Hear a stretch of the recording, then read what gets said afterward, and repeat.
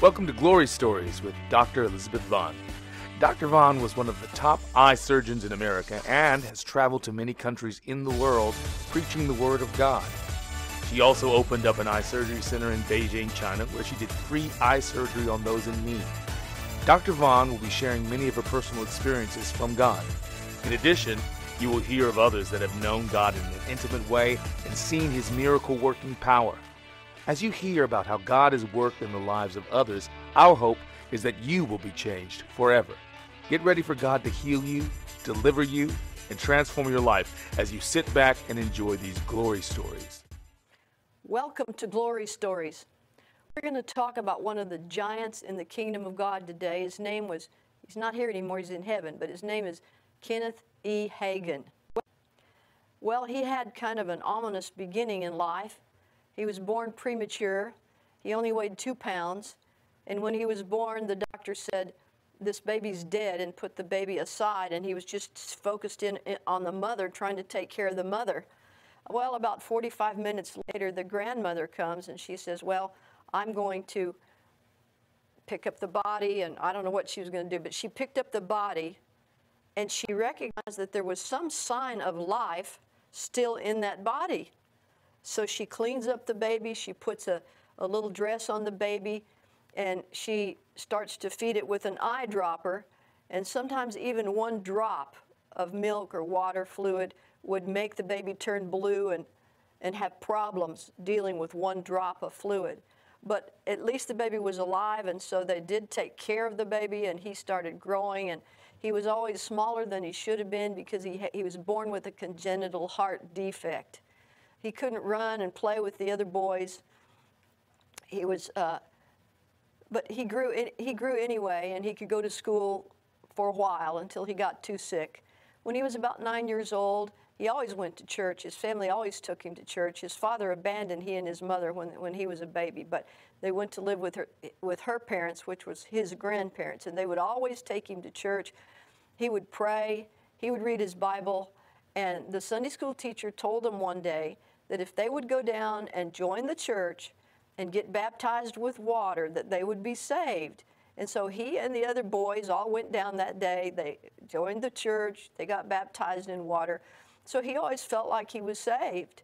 Well, when he got a little older, when he was like 17 years of age, he got so severely ill, chronically ill, that he became bedridden. He had an incurable blood disease. He had this congenital heart disease. He was becoming more and more paralyzed with time.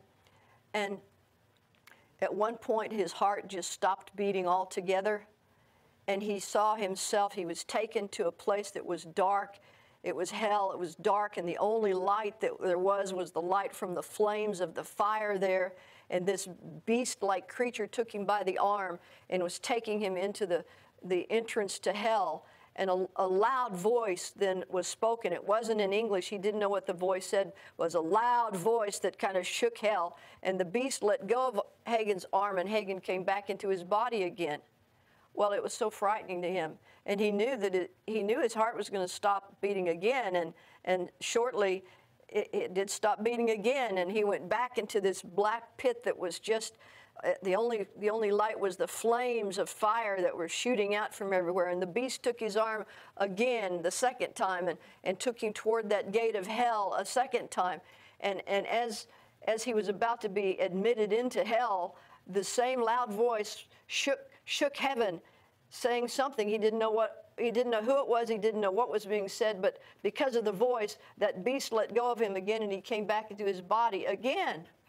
Now, he knew that it was going to happen again, and it did. And the third time it happened, he starts going toward hell. And so he screams out, and he said, I joined the church, and I was baptized in water. No response. He kept on going. So he screamed it louder. I joined the church, and I was baptized in water. No response. He kept going toward hell. So he knew that this was his last chance. So he said, Jesus, I ask you to forgive me of all my sins, and I want to make you my Lord and my Savior. And when he said that, he stopped going to hell and he came back into his body for the third time. You see, he thought that he was saved because he went to church all the time. He read the Bible. He prayed a lot. He thought he was saved. And a lot of people think that they're saved. Some of them think they're going to go to heaven because they're a good person, or they try to be a good father, a good wife, or they try to think goodness is going to get them into heaven. None of those things get you into heaven. The thing that gets you into heaven is asking God to forgive you of your sins and taking him as your Savior and your Lord. The Bible tells us that if we confess our sins, that he's faithful and just to forgive us of our sins and to cleanse us of all unrighteousness.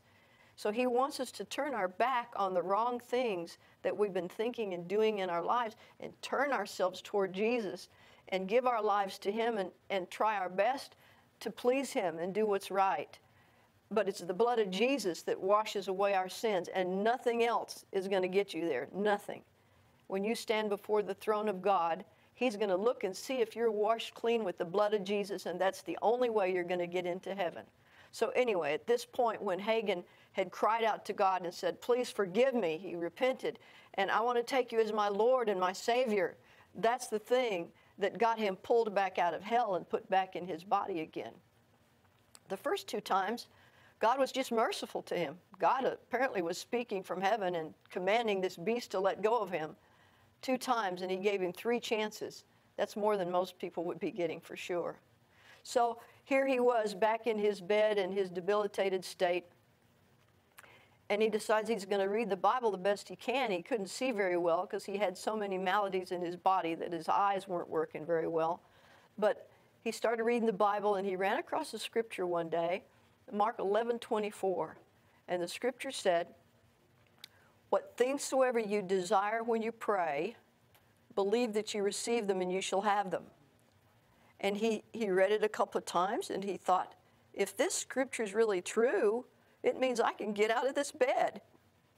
He really wanted to ask his pastor about that verse of scripture to see if it was true. They called the pastor and asked him to come. And the pastor said, okay, I'll be there in a couple of days. Well, he didn't come, and he didn't come. After a year, he still hadn't come. So they called another pastor, a second pastor. Would you please come? And he said, okay, I'll come. But again, he never came at all. So they called a third pastor. They said, please, would you come? Well, this third pastor came. He came to see Kenneth Hagin. There he was laying in his bed, mostly paralyzed. He couldn't even do anything. He had to be cared for like a baby, actually. And the pastor comes and he sees his situation.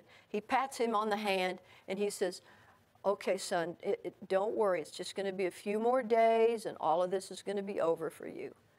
And Hagin hears him in the other room, and he's praying for the family members, and he's praying, Lord, help them in their time of bereavement when Hagin dies. And so all his hope drained away when the third pastor came and told that to him. And his family started making funeral arrangements because of what this pastor had said. They asked Kenneth Hagin what songs he wants sung at his funeral, and they made all the preparations for him to die. And he expected to die. But 30 days later, he still was alive. He wasn't dead. So he picked up his Bible again. He read the scripture again, Mark 11:24. What things soever you desire when you pray, believe that you receive them and ye shall have them.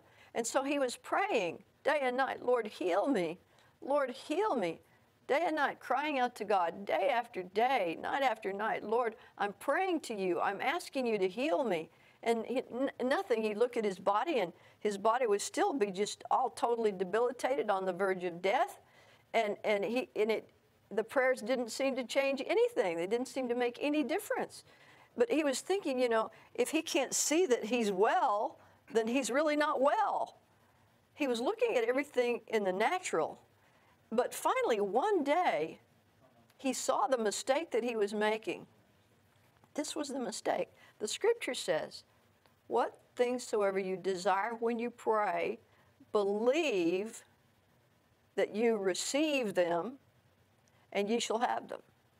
he was praying, he was doing that part of it all the time, but he wasn't believing that he had received them. That's an act of faith, to believe that you receive when your body still is the same body. It's the same debilitated body. It's the same sickness you had before. Maybe that's what you've been struggling with. Maybe you've been praying and praying and praying for God to heal you of whatever, and you haven't seen any results. And maybe other people have prayed for you, and you still haven't seen any results. But the only way you're going to see a result is if you believe that you receive. That's the only way. So when that dawned on Kenneth Hagin, what he was doing wrong, he says out loud, he says, I believe I receive healing for my congenital heart problem. I believe I receive healing for my incurable blood disease. I believe I receive healing for my paralysis.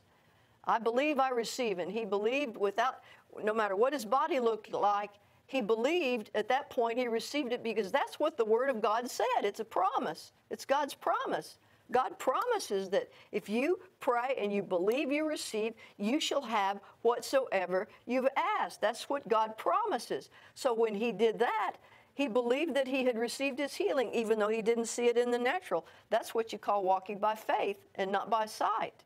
See, the Word of God tells us that a righteous man walks by faith. That means by faith means your faith is in Jesus. Your faith is in the Word of God and what he says to you. And it says not by sight, not by what you see, not by what you feel, not by what you taste, hear, all the sensory perceptions. You don't walk by your sensory perceptions. You walk by faith in God. That's the way he wants us to walk. So if the Word of God is telling you one thing and your senses are telling you the opposite thing, you get to choose which you believe. And Hagin made the comment that if you put your focus on the things in the natural, in the world, he said that flesh will give Satan the victory in your life. But if you put your faith on Jesus Christ and on his Word, the Word of God and its promises, and you walk by faith, that's going to give you victory every time. So wherever you look and believe God, if you believe God, you're gonna get what you've asked. If you don't believe God because you believe your sensory perceptions more, you still hurt, you still look at your limb and you still can't use your limb, and so everything in the natural says, well, you're not healed. Look at you, you're not healed at all. So if you go by what you see in the natural, the enemy's always going to have supremacy over you, because you'll never receive it if you only judge by what you see. So anyway, Hagin, there he was laying in his bed, still paralyzed, still sick, but now he had said, I believe that I receive, and he meant it in his heart. So the Holy Spirit speaks to him and he says, well, if you believe that you received your healing, why are you just laying in the bed? Why are you still laying in the bed? So he realizes that if you've received a healing, that means that you ought to act on what you've received. So he starts to act on it, even though he's paralyzed. He manages somehow to pull himself up by the bedpost, and he pulls himself up to a sitting position. His legs were totally no good to him. They were paralyzed. So he takes his hand and he throws one of his legs over the side of the bed, and he throws his other leg over the side of the bed, and he grabs hold of the bed pole, and he pulls himself up, and he's in a standing position. He's standing on legs that were paralyzed, but he's acting on his faith. He's acting on his faith. Faith without corresponding action is dead. You've got to act on it. If you believe it, and you do. You act on what you really believe. You know, when I was in South Africa not long ago, I was at a place called Mug and Bean. They serve coffee and desserts and lunches and stuff like that. And under the coffee cup, there's a little round absorbent disc. And I started looking at that, and it had written on it, it said, whether you think you can or whether you think you can't, either way, you're correct. I thought that was good. I took it, I brought it home in my suitcase. I have it at my house. And it's true. It's true. Because what a man thinketh, as a man thinketh in his heart, so is he. So if you believe that you've received and that you're healed, you'll see it come to pass. But if you look at yourself and say, well, I didn't get healed. Look, I prayed and prayed. I didn't get healed. I'll probably never get healed. That's what you believe. That's what you say with your mouth. That's what you're going to have. That's what you're going to have. Nothing. You're going to get nothing from God that way. So anyway, he was acting on what he believed. And so he now pulled himself up and he was standing on these two legs that were totally paralyzed, dead legs. But he was standing on them. So he decided he's going to take a step. And he was able to do it. And he took another step and he was able to do it. He's been paralyzed for 16 months. He's been bedridden for 16 months. And now he's walking on legs that were paralyzed a few minutes ago. So the next day, he thinks, I'm going to do this again. So he gets up, same thing. He's better that day. He starts walking around the room. Nobody knows this is happening. He's doing this in secret. So he tells his mother, he says, I want you to bring me some shoes and some clothes because tomorrow I'm going to walk down and I'm going to have breakfast with you all tomorrow morning. Well, she thought that was a little bizarre, but she did what he asked her to do, and she brought him some clothes, some shoes. So the next morning, he gets up out of the bed, he dresses himself, he puts his shoes on, and he walks out of the room, and he has breakfast, and he never went back to the bed again. Well, he slept at night, like we all do, but he was never sick again, not at all. He lived to be in his 80s and had a long, prosperous, healthy life. Now, Hagin, he had kind of some unique things happen to him because Jesus came to him on numerous occasions to teach things to him. And when Jesus came, he saw in the hands of the Lord, he saw a triangular-shaped, jagged hole large enough where you could, like probably about a quarter in American coins, about that size. The whole palm of his hand was almost missing with this triangular-shaped hole in the palms of both of his hands where he had been crucified on the cross. And Hagin could see through those holes and see what was behind the holes. I had a friend that also had an encounter with Jesus where Jesus came to her in the night. She was having tremendous problems in her life, and Jesus came to her, and he had his arms kind of outstretched, and there was the glory of God was like 6 or 8 feet all around him, all around his body. And she saw those same holes in the palms of his hand. And through the palms, she could see the glory on the backside of each hand. And so the holes that he had when he was on the cross that are in his feet and in his hands and the piercing in his side, they still exist in his resurrected body. They still exist in his body. And so when we see him in heaven, he's going to have those same piercings that happened to him at Calvary. He's the only one in heaven that's going to show any wounds. The rest of us are going to be whole and well, and even somebody that was blown into bits from an explosion of some sort, when they get to heaven, God's going to have their body back together again. Whether you were drowned in the bottom of the ocean and fish ate every single bit of your flesh, and that it doesn't matter. He's going to have your whole body together again. You're going to recognize the people that you knew on the earth. They're going to be recognizable to you. You'll still love them. They'll still love you. You'll be friends. You'll be family. And we'll want to all dwell there together. So anyway, Jesus came to Hagin on several occasions. On one occasion, he had been the pastor of a church. And when he was the pastor, then they supplied a parsonage for him, paid the bills to the parsonage. They supplied him with a car. When he had to go to a meeting somewhere, they would pay the cost of the transportation and the fee for the meetings, if there was a fee. And so they had supplied a lot of things for him, and he was doing well as a pastor. But he felt like God was calling him to be an evangelist and travel. And so he was always obedient to God, so he quit that church, and he became a traveling evangelist. Well, now, all the expenses were his. Now, he had to find housing for his family out of his own pocket. He had to pay his own utility bills. He had to buy his own car. He had to buy new tires when they wore out. All of the expenses of life were now on him personally. And meanwhile, as he traveled as an evangelist, he was getting such tiny offerings that he couldn't really support himself or his family with the money that he was getting. And his family didn't have proper food. They didn't have proper housing. He had like a one-bedroom apartment for them, and his son had to sleep on a rollaway bed in the kitchen. And in the kitchen, he also had to do any studying that he needed to do. Hagin was studying the Bible and studying things. He had to do all of those in the kitchen because there was no other place for them to do this. So it was really very meager. And he couldn't, he couldn't pay his bills. He couldn't pay his bills.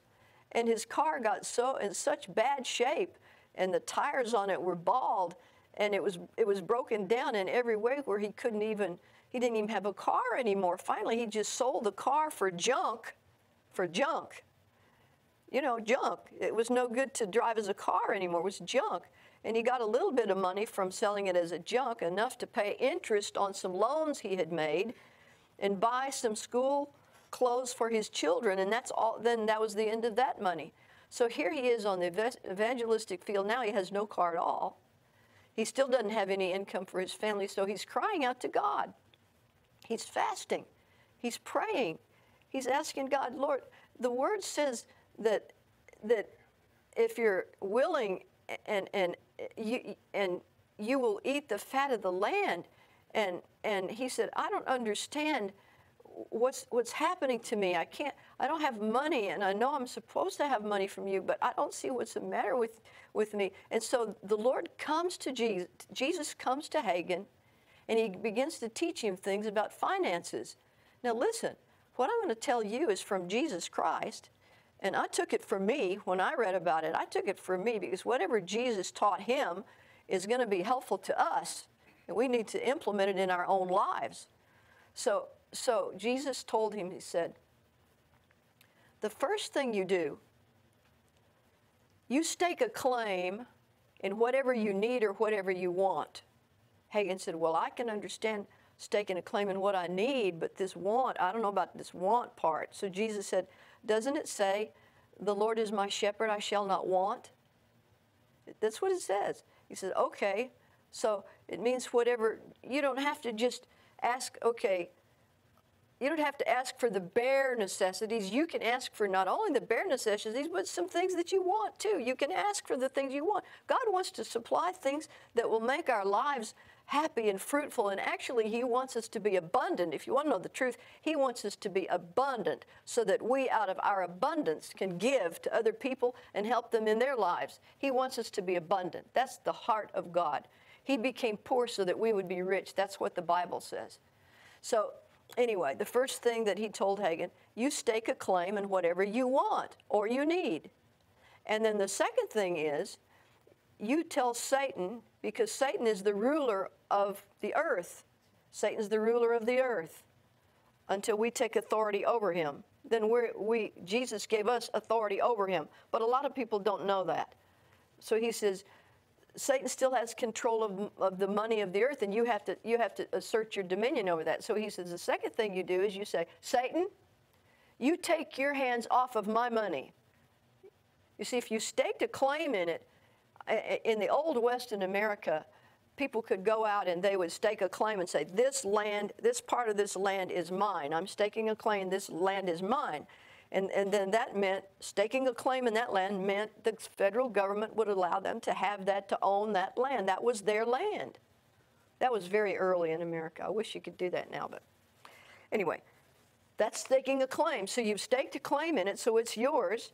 And now you're telling Satan, who has control of the finances in the world, unless you take authority over him, you tell him, you keep your hands off of my money. This is my money. In the name of Jesus, you keep your hands off of my money.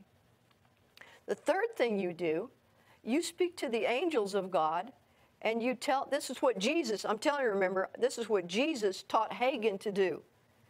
He says, the third thing you do, you speak to the angels, and you say, angels, they're called ministering spirits. In Hebrew 1:14, it says that angels are ministering spirits sent forth to minister for those who shall be heirs of salvation. So he said, you speak to the angels, to the ministering spirits, and you tell them to go and cause the money to come into you. He said, you know, evil spirits can come to people and influence people. They influence them, trying to make them steal or go rape a woman or go murder somebody. They try to influence people to do wrong things. The angels of God can influence people also to do good things, to do right things, and they are waiting for you to tell them what to do. He said they are like this. This is his explanation. They're like if you go into a restaurant and the waitress comes and you say, I want 2 eggs over easy and bacon and toast. You've given her your order. You tell her, she goes and she gets what you've ordered, and she brings it to you and serves it to you. That's what the angels of God are there for. They are to serve you. You think of them as servants to you because that's who God created them to be. So that's what you tell them. You tell, third thing, you tell the angels, go, ministering spirits, go angels, and cause the money to come into me. The fourth thing you do, you thank God. You thank him. You expect it to happen because that's the way he told you to do it. So Hagin said, okay, I need, what he decided, I need $150 a week. Now that sounds extremely minimal now, but he lived a long time ago. And so that's what he decided.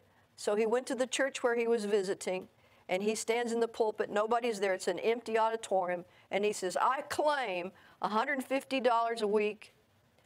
I bind you, Satan, away from my $150 a week in the name of Jesus Christ. And angels, ministering spirits, you go out and cause $150 a week to come into me in the name of Jesus. And then he said, thank you, Lord. I thank you. I thank you for it in Jesus' name. Well, when it came service time, he didn't tell anybody what he'd done because he doesn't want to teach something unless he's tried it out himself. So he told the pastor, he said, don't make any pleas for money. Don't make any big pulls on money. Just pass the offering bucket and say, this offering is for Evangelist Hagin tonight, and don't say anything else. The pastor says, you're not going to get a dime. You're not going to get a quarter. You're not going to get anything from these people if I don't try to pull some money. He says, no. He said, if I only get a dime, I'll be happy. Just do what I say. So that's what the pastor did. The offering plate went around, and by the end of the week, he had more than he had asked for. Hagin had more than he had asked for. And so he tried it again. He said, well, I need $200, he claimed. He got $240 instead. He went to another place. I want $450 that he claimed. Instead, he got $750. So he proved in his own life how this worked for him. And so if you and I are wise, we can do what Jesus said to do about our finances. Believe me, I have already implemented this in my life because I read about this a while back. But today is the day that you can implement it in your life. God wants you to have not only your needs, he wants you to have your wants. He wants you to live in abundance. He wants you to have a happy, joyful life. So implement this today. Be wise and get the results from it in your own life and your own finances. In Jesus' name. We hope that you enjoyed these stories of the glory of God. We believe that each story we tell will help build your faith and help to bring a miracle into your life. For more information about this program and Dr. Elizabeth Vaughn, visit her website at godsinstrument.com, her YouTube channel at Glory Stories Now, or write her at Elizabeth Vaughn Ministries Incorporated, P.O. Box 454, Argyle, Texas 76226, USA.